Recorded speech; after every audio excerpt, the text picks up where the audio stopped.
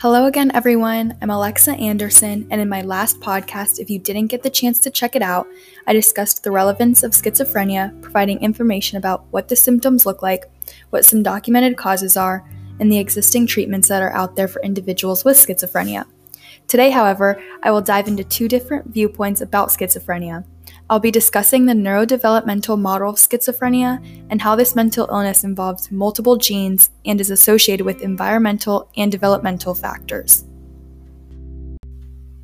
So to start off, I would like to introduce the neurodevelopmental model of schizophrenia as my first viewpoint. This model is defined in the text as a model in which a genetic vulnerability in early neurodevelopmental insults results in impaired connections between many brain regions. These brain regions include the cerebral cortex, white matter, the hippocampus, the cerebellum, and parts of the limbic system. This neurodevelopmental model is supported by findings suggesting that gene mutations leading to schizophrenia may produce disruptions in the development of fetal prefrontal cortical circuitry. This defective neural circuitry creates a vulnerability to dysfunctions that are revealed by developmental processes and events during puberty, and also by the exposure to stress. Some examples used to explain these events include synaptic and hormonal changes.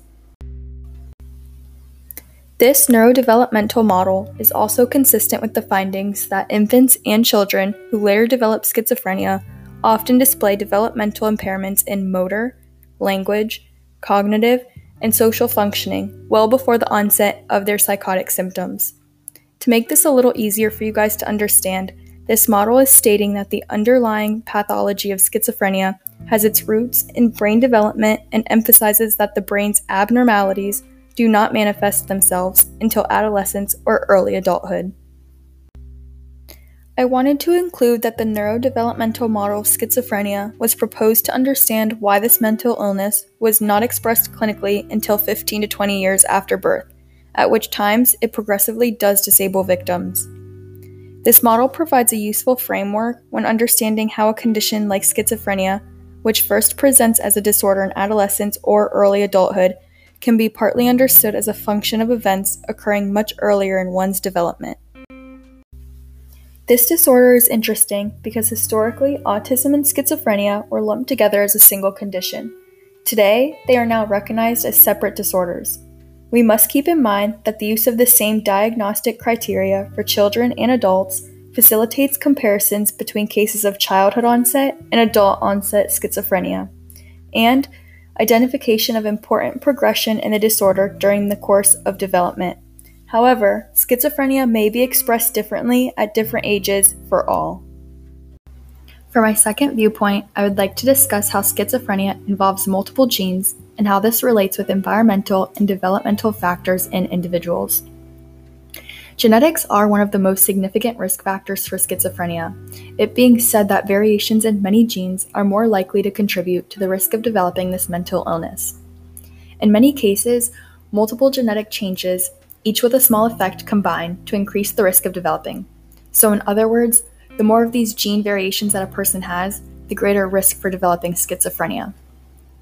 And although it is said that schizophrenia tends to run in families, there is no single gene that is thought to be responsible. So it is likely that the more different combinations of genes we see do make people more vulnerable to this condition. However, having these genes does not necessarily mean you will develop schizophrenia.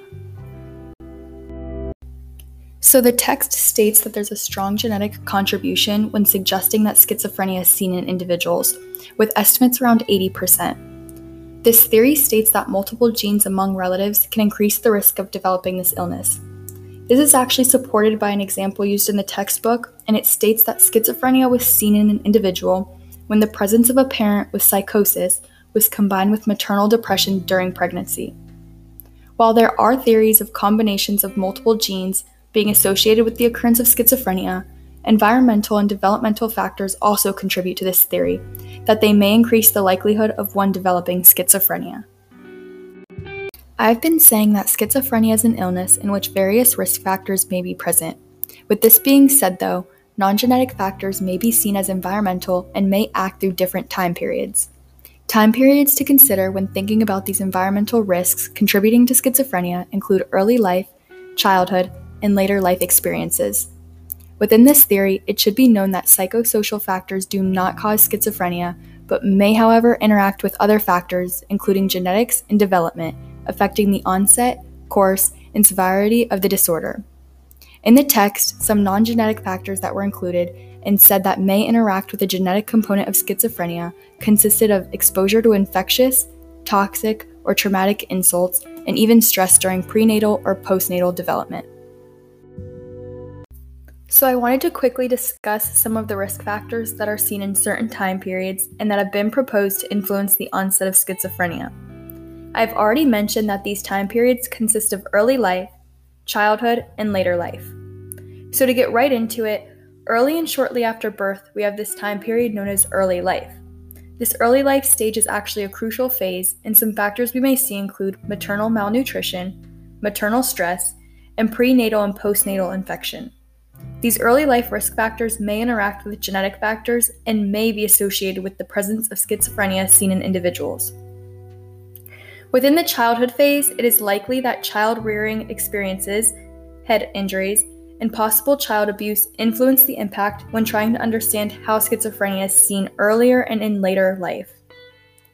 And now, with the later life risk factors, these are said to be more often considered when determining the onset of schizophrenia, and these factors may include drug abuse, urbanization, social adversity, and life events.